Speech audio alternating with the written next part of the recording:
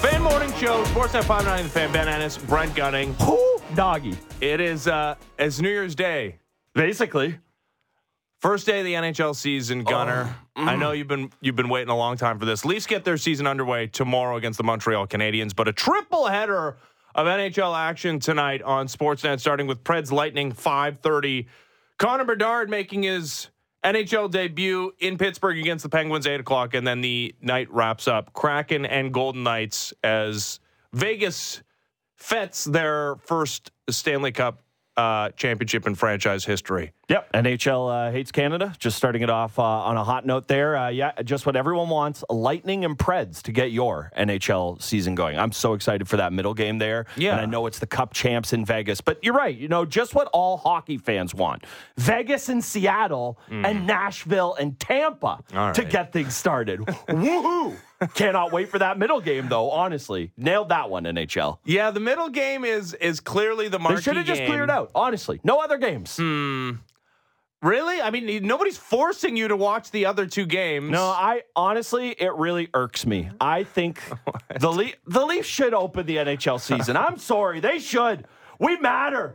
It matters here the most. They fund the league, and I got to wait one more night. So I'm excited. I'm happy. But I am who I am. I got to sneak a little gripe in there. Yeah, well done by you. Took me a minute. All three games in this country, naturally, on Sportsnet. All three games on ESPN. So, yeah, you can tell the ESPN machine. Gee, I wonder who tilted things there. Is starting to churn. Yesterday, the Golden Knights are on Monday Night Football. Connor Bedard is showing up on Pat McAfee's show. So I think, you're right to talk about the Maple Leafs, obviously garnering some eyeballs despite the fact that they are perennial chokers in the postseason. They'll get their day tomorrow. Today, it's about, I think, for me, Connor Bedard. Totally. And that Pittsburgh Penguins team, which is, has added Erik Karlsson, obviously as Kyle Dubas, is one of the most intriguing storylines of this NHL season. But this Bedard thing, he's going to be, maybe you can throw Austin I Matthews. heard him and the other Kyle, they're going to get in a fight at intermission. Kyle really? Davidson there. Because, of course, it goes back to their time when they tried to maybe make the Fleury trade. Yeah. Yeah, of course. And, Kyle Davidson spoke out of school.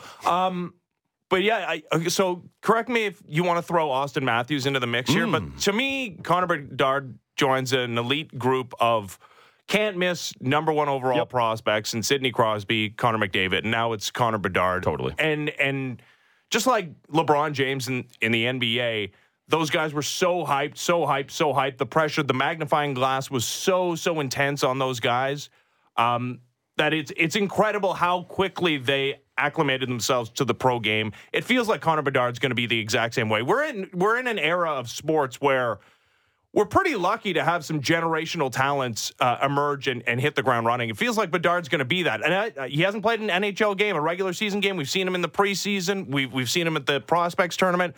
It feels like this can't fail for Chicago. No, it really doesn't. Everything you read coming out of camp there is just how impressed all the guys who have played in the NHL for a long time are. And say what you will about that Blackhawks roster, but the Nick Folignos of the world, Taylor Halls, they've seen some talented players, and they know what it looks like there. I think you nailed it with the three on that list. Matthews is a very different case. One, the fact that the Leafs were in the mix for that play, not that they weren't for McDavid, but the fact that the Leafs were in the mix there, it definitely churned up a little more interest. And I think with Matthews, there was also the element of the unknown. It's this kid playing in Switzerland. It's a different path, which should have been red flag. No, I'm joking.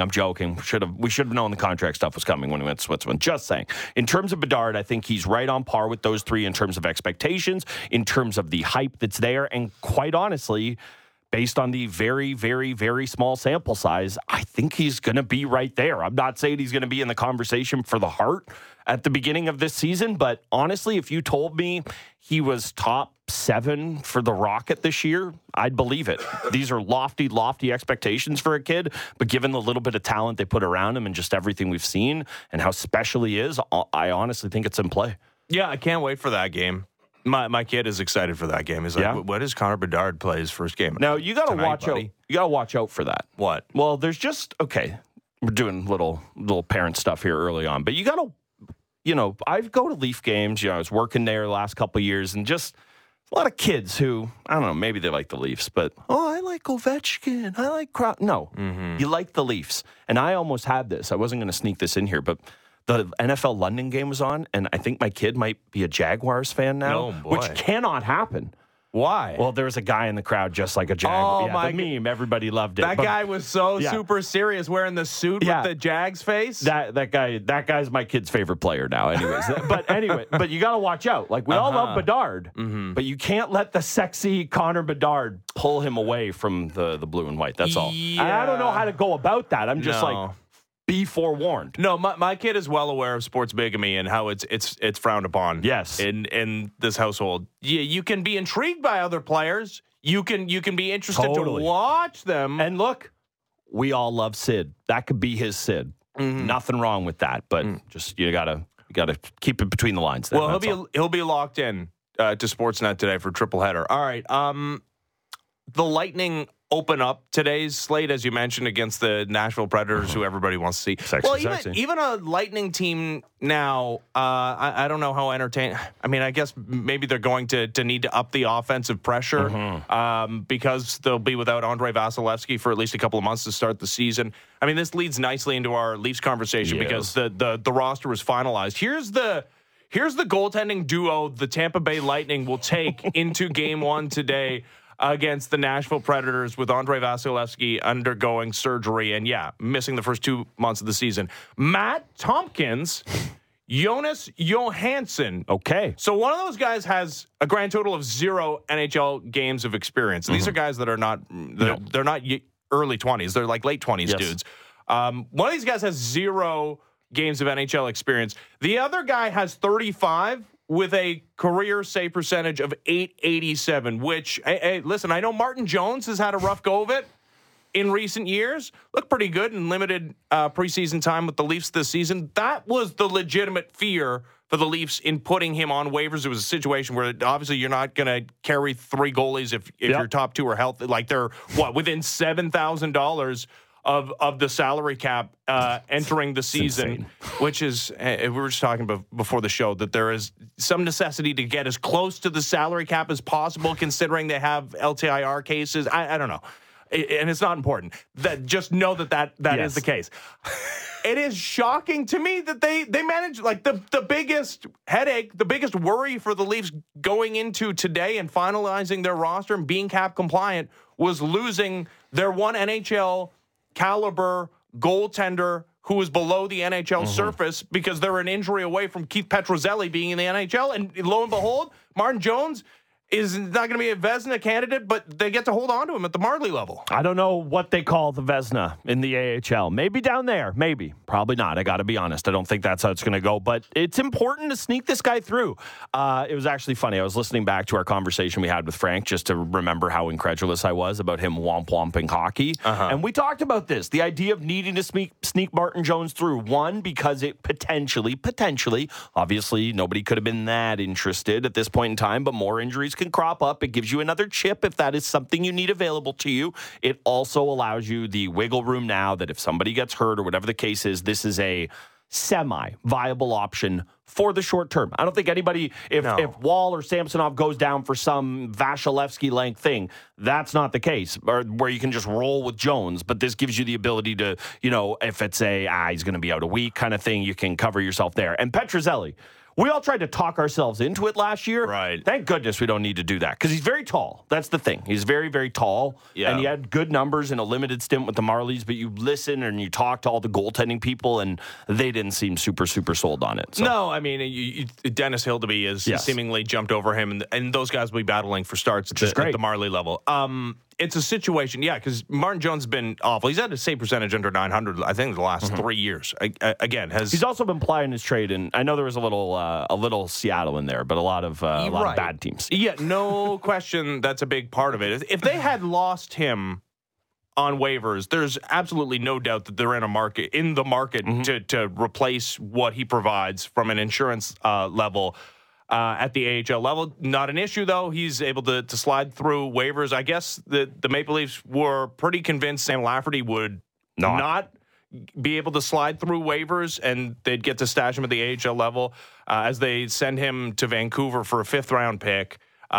They free up his $1 million plus in cap space. This is a guy that was playing in the top 6 at times this preseason. It goes to show you how quickly things can change. And he's a guy that's double-digit goals in the National Hockey League. He's a quick dude, and Gregory, I guess, is going to provide what some of the stuff that he was capable of providing for the Leafs at the NHL level. But Sam Lafferty fared thee well, part of the Jake McCabe trade at the deadline last year. Yeah, he was, and that was a part of it, right? It was definitely about Jake McCabe, and let's be honest, it wasn't about Jake McCabe. We have to call him by his official name in Leafs land, Jake McCabe, because he got half his salary retained. We feel very differently about this player at his full freight than we do at the $2 million he's making for the next year.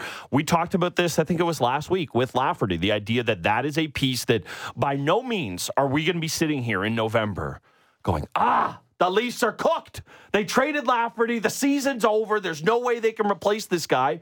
But I would be shocked if by the time the deadline's not rolling around, I'm not saying it's going to be on the top of Treliving's list, who, by the way, we're going to talk to today at 8:30. I'm going to talk to Leafs GM Brad Treliving a little later on the show. But I don't think it'll be at the top of his list. I think it's going to be that blue line, as we're all looking to. But what does every team that considers themselves a contender do? They want to go out and get maybe he's a different spice, but a Sam Lafferty type, a guy who provides you X utility, making pretty cheap money on an expiring deal. It is exactly the type of player this team will be looking at. And hey, Vancouver stinks. You might be able to go get him for that exact same 5th rounder with some retention. Who knows? And last piece on Lafferty, I think the other part of this needs to be stated as well, is that because of his cap being over $1 million, I do believe that part of it would have stayed on the books even if he did clear. So I think that was the other machinations of it as well. The fact that Gregor makes literally half of what he makes at the $750, or I guess they would have announced it yesterday, but it's the league min there. That's what makes the difference there as well. So there's a lot to look at with that. It's ridiculous.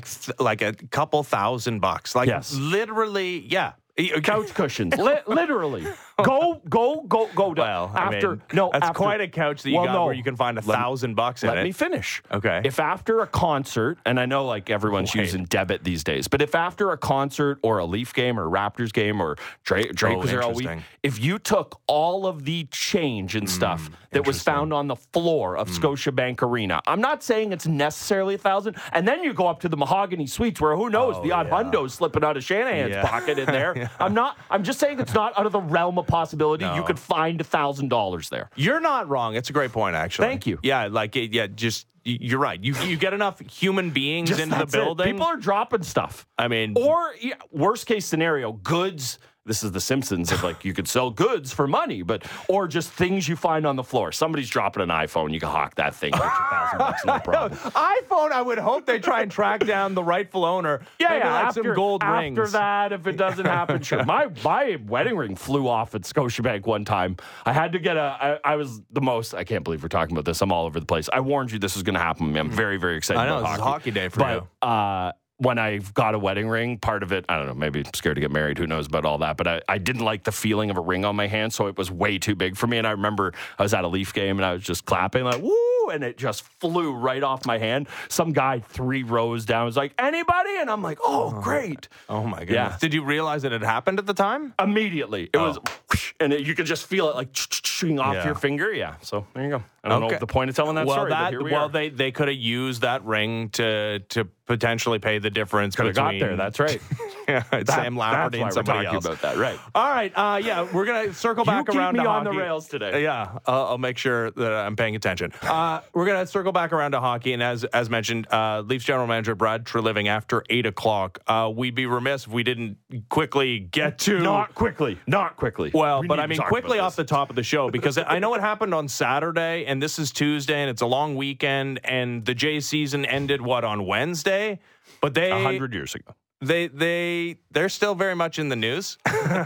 You think? As we were anxiously awaiting Ross Atkins' turn at the microphone and how he would go about answering some of the questions that we had and everybody had about the deployment of Yusei Kikuchi very early in a baseball game in which his $100+ million man Jose Barrios was dealing as well as he has maybe in his entire Blue Jays tenure.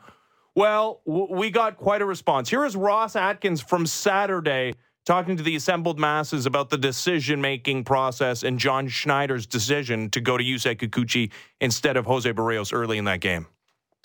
When that decision occurred, I found out about it when you did. When Yusei was getting warm in the first inning, it was obviously very clear that we had a strategy to potentially deploy. There was no plan to concretely deploy that. John Schneider made that decision to deploy that, and that's what occurred. Basically, all of Blue Jays Nation, if there is such a thing, and the fan base and the city was angered when Barrios got pulled. He looked like he had the best stuff, frankly, I've ever seen him have. You're sitting there watching the game. What are you thinking at that moment? Yeah, I was surprised he was coming out.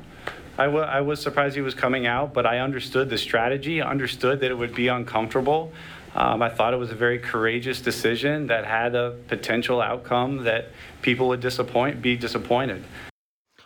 Okay. I'm sure everybody or most people have heard or at least read the quotes that occurred over the weekend. Also, there's a Thursday press conference that will be headed by Mark Shapiro later this week. So the story obviously not going anywhere. So to me, there's one of two things happening here. And it's eye of the beholder stuff. One, he's lying, right? Like, it's an organizational decision-making process that leads to Schneider getting some advice in the pregame meeting, and that if he feels he can go counter to, he's going to risk his job security.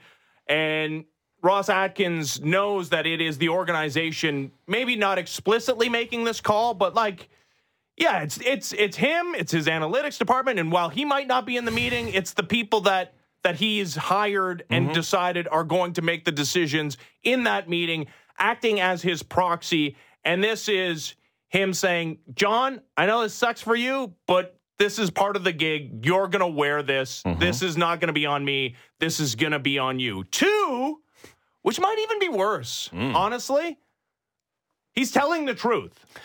John Schneider didn't come up with this at a whole cloth, because there are obviously people who are looking at the potential scenarios of the game and the idea of getting the Twins left-handed hitters out of the game early and how that could set them up for future success down the line. But it's John Schneider throwing what he's seeing with his eyeballs completely out and making the decision to go to Yusei Kikuchi in relief with a man on for the first time this season in the most important game of the season.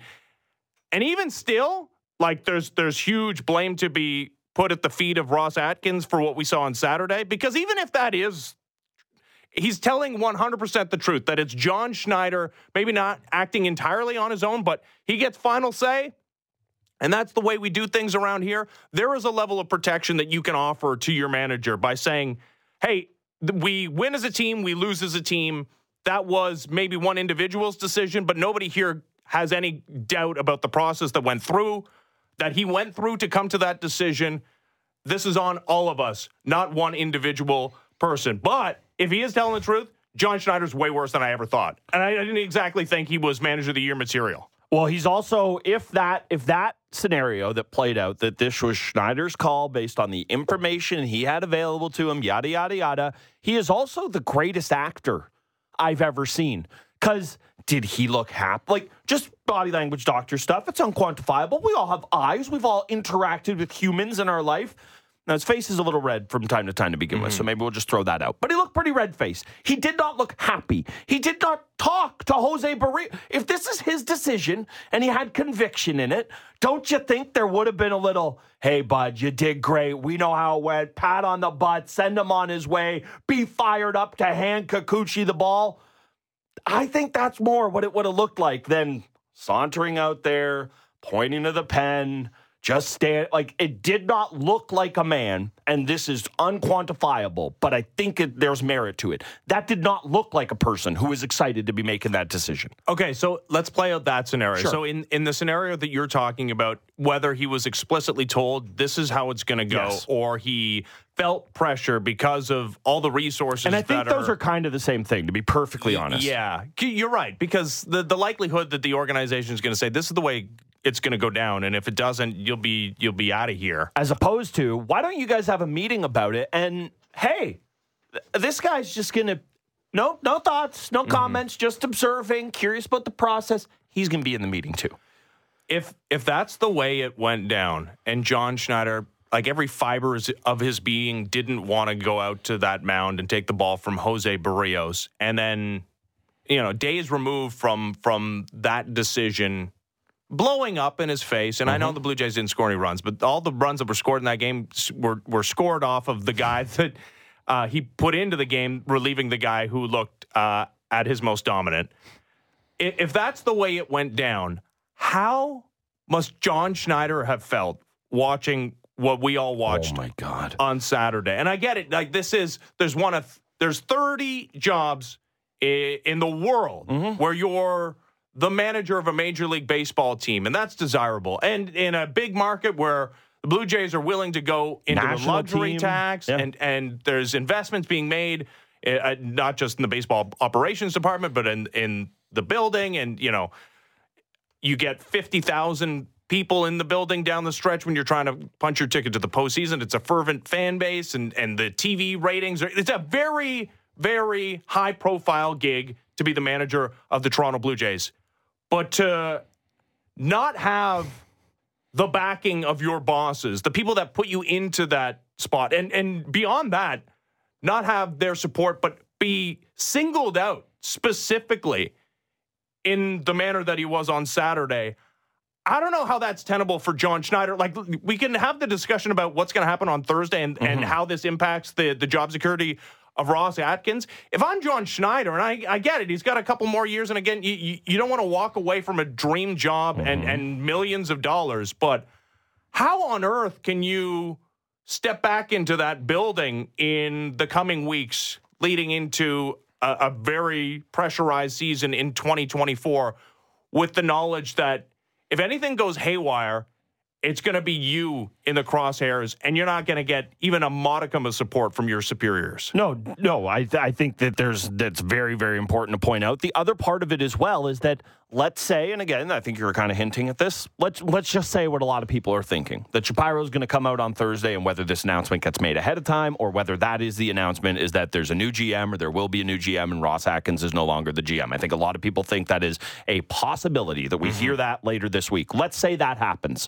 That doesn't embolden Schneider or remove any of this because, sometimes I'm sure it's a touch overstated, but do we not think they're tied at the hip in the thinking? I know the whole point of having a GM is the layer of insulation, and we see it everywhere. We see it with Masai. We see it with Shanahan. We see it with Shapiro. But do you not think that he's sitting there going, yep, that's my baseball guy. That's the decision he wanted to make. I got no problem with it. So how can you feel like just because there's a new GM, you now have the backing or you have the support, or there's even any type of fresh start, or forget fresh start, just a mini reset when there's still the guy at the top, and he's going to be at the top? I got to say, through all of it, the most galling part of Saturday might have been I was surprised to see Jose Barrios removed from the game. Because at the very least, insane. You're aware of what happened in the pregame meeting. And I know Ross Atkins did talk about, hey, yeah, the strategy, I understood it, getting the lefties out and blah, blah, blah, blah, blah. But he talks about it like I talk about it. Like, I did see that. I found out when you found out. So, the scenario never occurred in your brain despite your maybe not even direct conversation with John Schneider, your direct conversations with the person that's in the analytics department who's maybe not even heading that pre-game meeting, but a part of the pre-game meeting, that you're so flabbergasted by the idea that this might be taking place. You're surprised. You can knock you down with a feather that you were surprised that Jose Barrios was lifted early on in this game and that Yusei Kikuchi was entering. That's the part that, man, I like to give people the benefit of the doubt, whether I like to believe that people are telling the truth, right? Until there's a growing list of reasons not to believe them. That's the part that, just from a logic perspective, how could you expect me to believe that you're surprised that Yusei Kikuchi's coming into that game in the fourth inning? The only way you can be surprised by that is if you are being willfully blind to the information around you. That feels like honest to goodness, complete head in the sand stuff.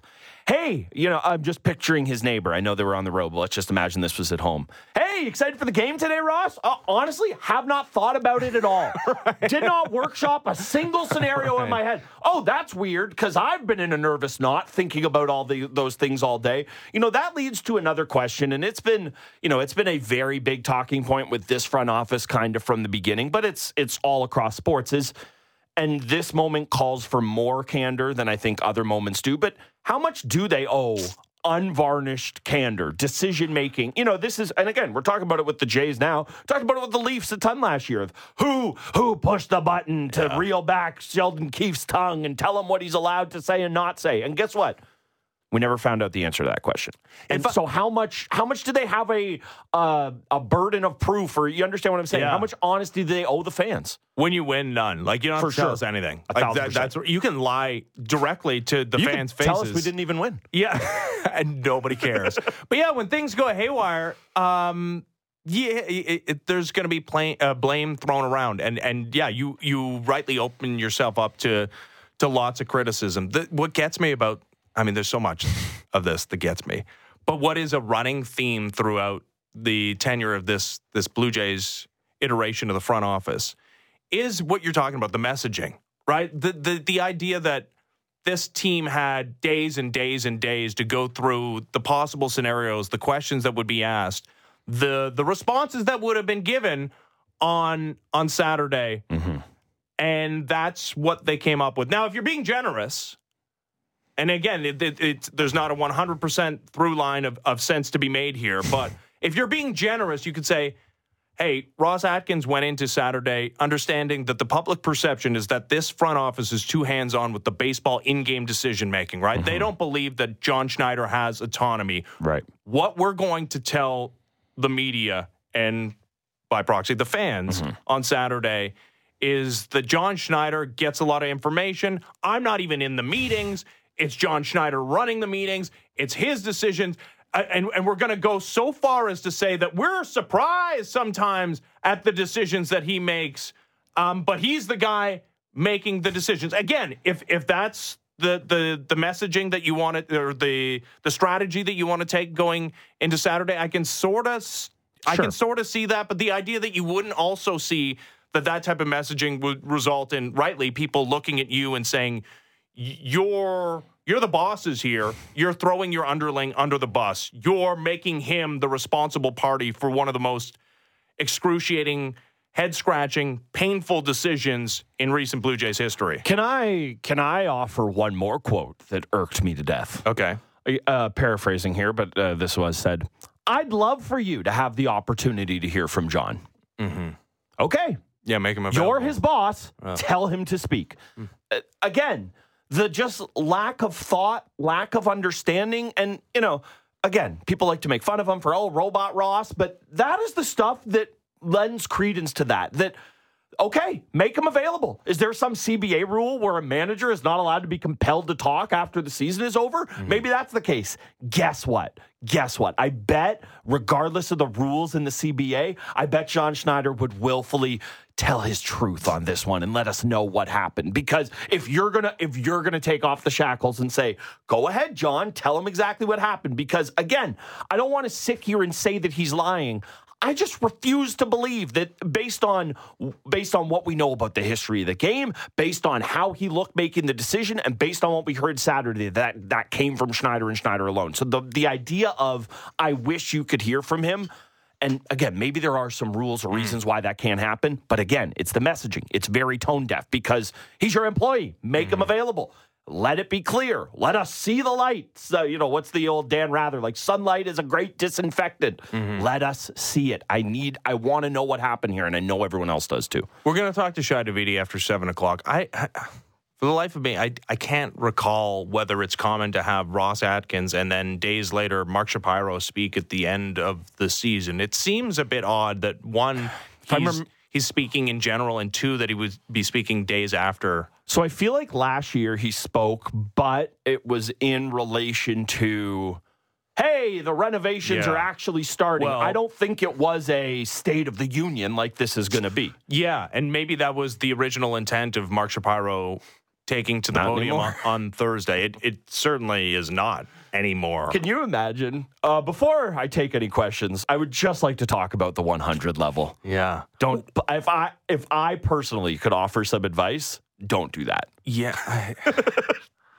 Honestly, I wonder if that's not the strategy, but the intent of him coming to the podium on Thursday to give an update on the construction progress of the 100 level renovations and how successful they thought the stadium renovations, the outfield gathering spaces, how great that turned out last year. That's very small part of what people want to hear. How cool is the Corona bar, guys? Yeah. Do not care. Yeah. Do not care.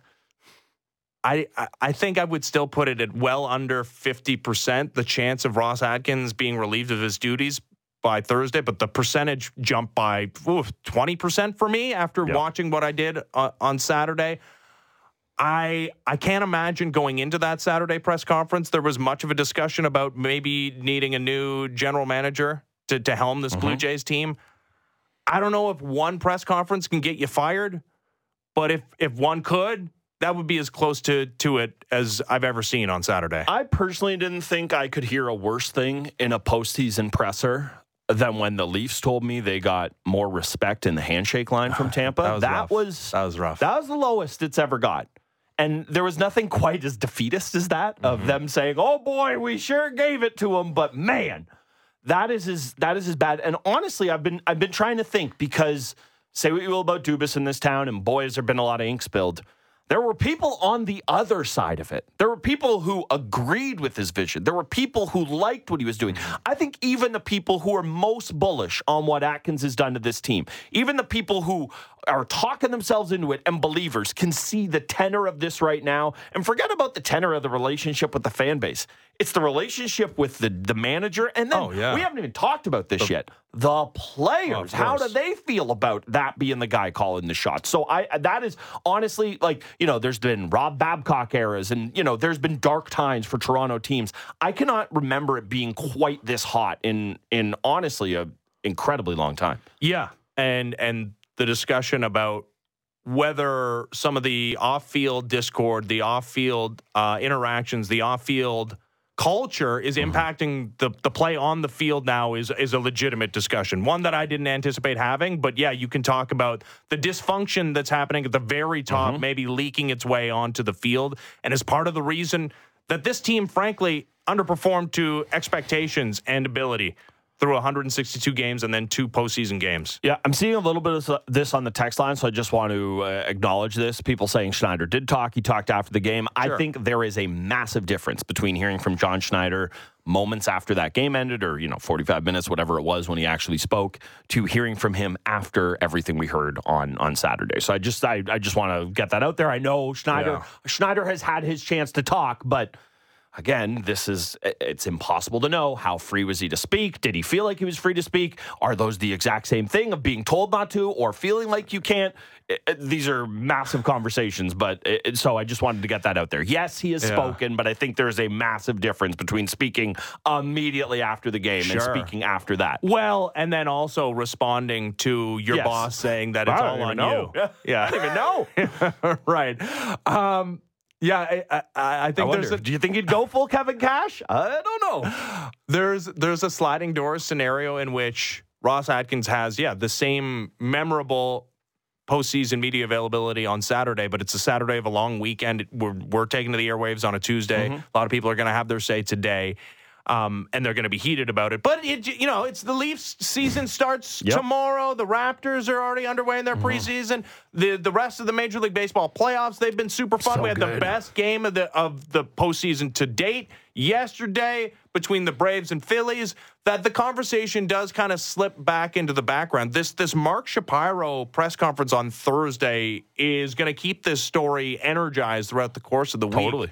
Which is another layer to this. Anyways, lots more on Ross Atkins coming up later on. One quick more thing on it. You mentioned the timing of it on the Saturday. I was talking to some people, and I realized that a lot of these people were going to be upset regardless. It couldn't have mattered. They could have told you to pick a time, and he would have spoke, and they said, that's not good either. Did you have in my opinion, the right time to do it would have been the Friday to do it in the news cycle, but I understand that you want to give yourself some leave time. Did you have any issue with them speaking on the Saturday of a long weekend? Because even a Friday is, I mean, you think about a Friday news dump. Yeah. No, I know. Like any and you're day, not going to wait until today. No, today would have been way too long. Yeah. A lead time between the baseball game, again, on Wednesday. Yes. To wait almost an entire week to speak to the media following that, I don't think would have flown. Obviously, it wasn't as bad the end, but I feel like the Raptors waited a really long time last year. But obviously, very, very different circumstances. It was. Again, we'll talk to Shai Davidi after 7 o'clock, and this story is going to stay in the news all week long, leading up until Thursday when Mark Shapiro takes to the podium. All right, when we come back, we'll have some thoughts on Week 5 of the NFL season, which wrapped up yesterday. Also mentioned that best playoff game of the Major League Baseball playoffs far. That was the best playoff game since the Cubs Guardians World Series. Honestly, that was so good. It was pretty awesome as the Braves finally get off the mat after not scoring for a game and a half, despite having the best offense the Braves did during the regular season. All right, when we come back, that and a whole lot more as the Fan Morning Show continues. Ben Ennis, Brent Gunning, Sportsnet 590 The Fan. Breaking down the biggest stories in Toronto sports. The Fan Morning Show with Ailish Forfar and Justin Cuthbert. Subscribe and download the show on Apple, Spotify, or wherever you get your podcasts.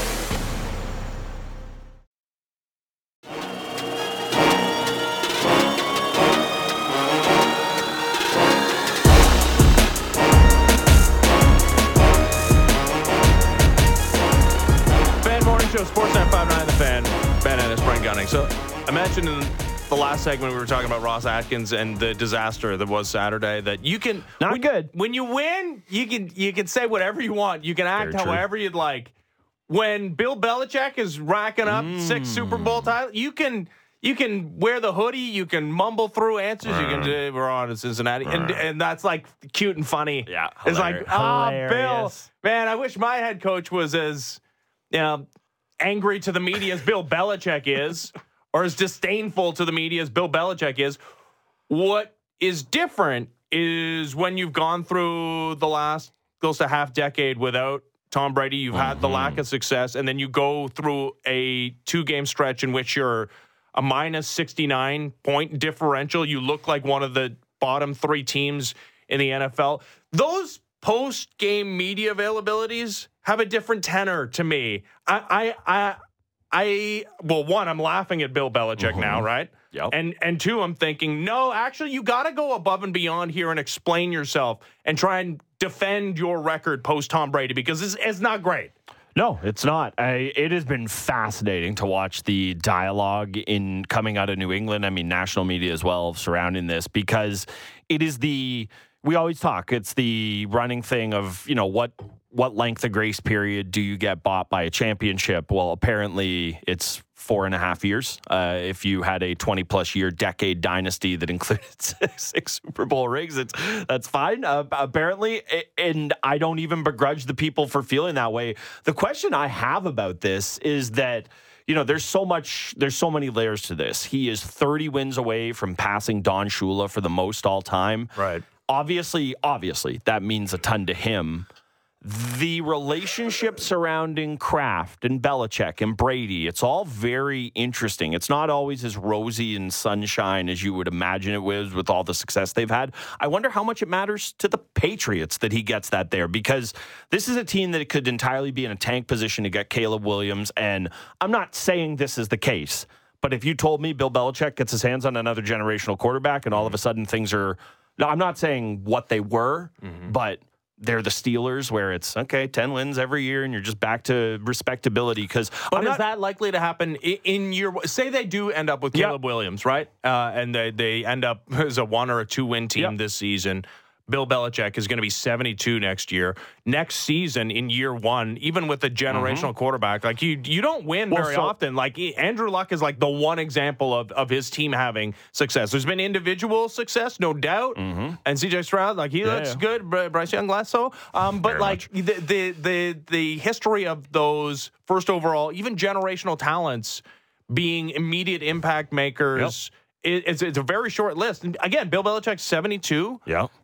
So he's going to go through a couple more years of being at the helm of a very mediocre team. So the question I want to ask Peter King about this is just, is it, if he has any examples? Because generally speaking, when a team turns things around, it is a complete overhaul. Mm-hmm. This is exactly it. It's like maybe Caleb Williams comes in, and it's not Bill Belichick.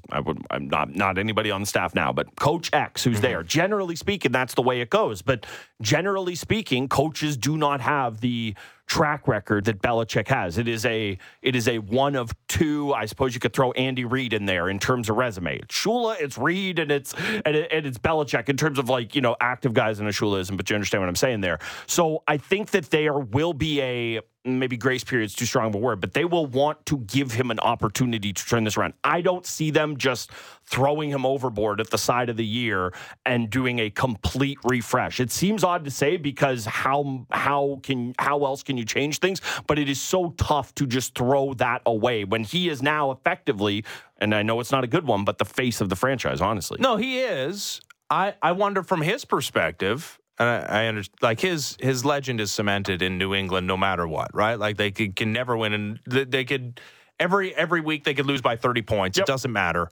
and everyone can rightly point to Tom Brady winning the divorce and being the major reason why they had a 2-decade run of success. Doesn't matter. He was still the head coach, and he was a part of it. Does he want to go through this? Because again, how many more years is Bill Belichick going to be in the position of NFL head coach? Does he want to go through a rebuilding process with a Caleb Williams? But is the record more achievable somewhere outside of New England?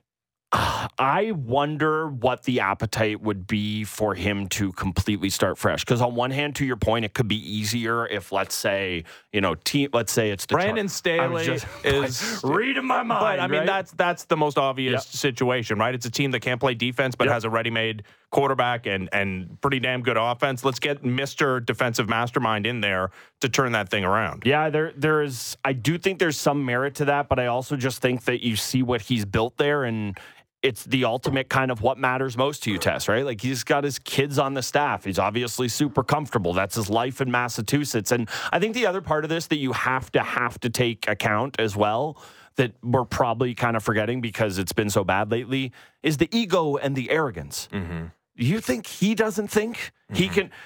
I know he's not putting it all in his head on Mac Jones, saying, this bum stinks, I can't win with him. And there's definitely more problems there than just Mac Jones. But he also chose Mac Jones. Well, there's something to that as well. Belichick, this is the LeBron conversation. Right. If Bill Belichick, the GM, could just get out of Bill Belichick, the coach's way, imagine what he could be there. I mean, you don't need me to run it down here for you, but the drafting record has been brutal. They actually hit on a couple picks this year, but that's neither here nor there. So I do think he's sitting there going, if you just give me a quarterback who could play, I can figure this out. Not to the level that it was, not to the run that he and Brady went on, but definitely enough to get his 30 wins that he needs. Well, and I mean, to that point as well, does he want to depart the place where his legend will never be tarnished with this type of finish to his Patriots career, with the discussion surrounding him of, he was great in New England, and again, an all-time great in NFL history, but so much of that was with Tom Brady, and after Tom Brady departed, the record was beyond just mediocre, bad. With Brady, record of 219-64 for a 774 winning percentage. Without Tom Brady, well below 500, 80 and now 92 for a 465 winning percentage. I think the NFL is taking stock of the winning percentage or how teams compete when they go overseas to play in that London game against a Jaguars team that's acclimated, is playing their second consecutive London game. And I think early returns are not so well. The Bills look like not the Buffalo Bills team that we've seen for 4 weeks on those first couple of drives. What did they have? 4 total 3-and-outs all season long, and then their first 2 of the game, 3-and-outs. They lose another huge part of that defense with Matt Milano seemingly out for the season with the broken leg, joining Trey White on the sidelines. I don't feel any differently, honestly, about the Buffalo Bills and them being near the top of the pecking order in the AFC after that game, because I really do think that's such an outsized advantage for a team having 2 days to acclimatize, and another team being in week number 2 of the that time zone and understanding what a 9:30 a.m. Eastern game feels like. Yeah, I don't look at it because of yesterday's game. I just think, for all we talk about the Bills and their offense and Josh Allen and everything there, and rightfully so, it's a talented group. They need their defense to be great to win, and so much of the conversation was about, I talked about it all last week, about getting Trey White back. You lose another massive piece there, and I know part of it is that Von Miller's coming back, so he can kind of counteract a bit there, but it's not anywhere close to what Milano gives you on a 3-down basis. So I think that it's not the game that makes me think less of the Bills. And honestly, because of the way the AFC is shaking out, I don't actually know that I drop them any lower in my pecking order, but I definitely have a bigger gap between the Chiefs and everyone else. The Bills were like that buffer team for me. I'm sitting there saying, okay, how close are the Bills to the Chiefs? And that's going to depend. That's going to tell me how far ahead the Chiefs are of everybody else. And I don't think they're that close right now. It's complete descending and descending. Chiefs, we saw that first game. Nobody could catch a pass. They're figuring it out. Bills, it feels like it's kind of going the other way here. Yeah, I'd throw the Bills in with the Dolphins. Ravens. The Ravens, who just it can't beat the Steelers. Dolphins, I don't know what to make of. I have to sit here and tell them they're great and it's amazing and they're a talented team. I also feel like I'm just waiting for them to really, and I know they put up 70, but can you hang with a good team? I'd like to see that from, and like the Giants, I know they beat the wheels off them and they have the 10 fastest plays in the NFL this season. We all saw the stats, but the Dolphins, for how impressive they've looked, still waiting to be a little more impressed. I got to be honest. Well, and the Bengals are back in the mix, honestly. Joe Burrow has against a him. 3-touchdown game against the Arizona Cardinals. The AFC outside of the Chiefs, who are still the Chiefs, they're very Chiefian. Outside of the Chiefs, I mean, who the hell knows? The Steelers are 3-2. Say what you will, and rightly so, about that offense. That's still one of the most fearsome defenses in the NFL. And TJ Watt, that play to end the game was so cool. Rips his helmet off. Yeah. It was awesome. Yeah, Steelers. The thing about the Steelers is they have that impressive floor. And we've talked about it all the time with Tomlin. I feel like we keep waiting for the wheels to totally fall off with them, and it just never does. And when you're able to keep the floor that well, when the worst version of your season is 8 wins, there's a lot of room to go up from there. So I think that's what you have to say about the Steelers.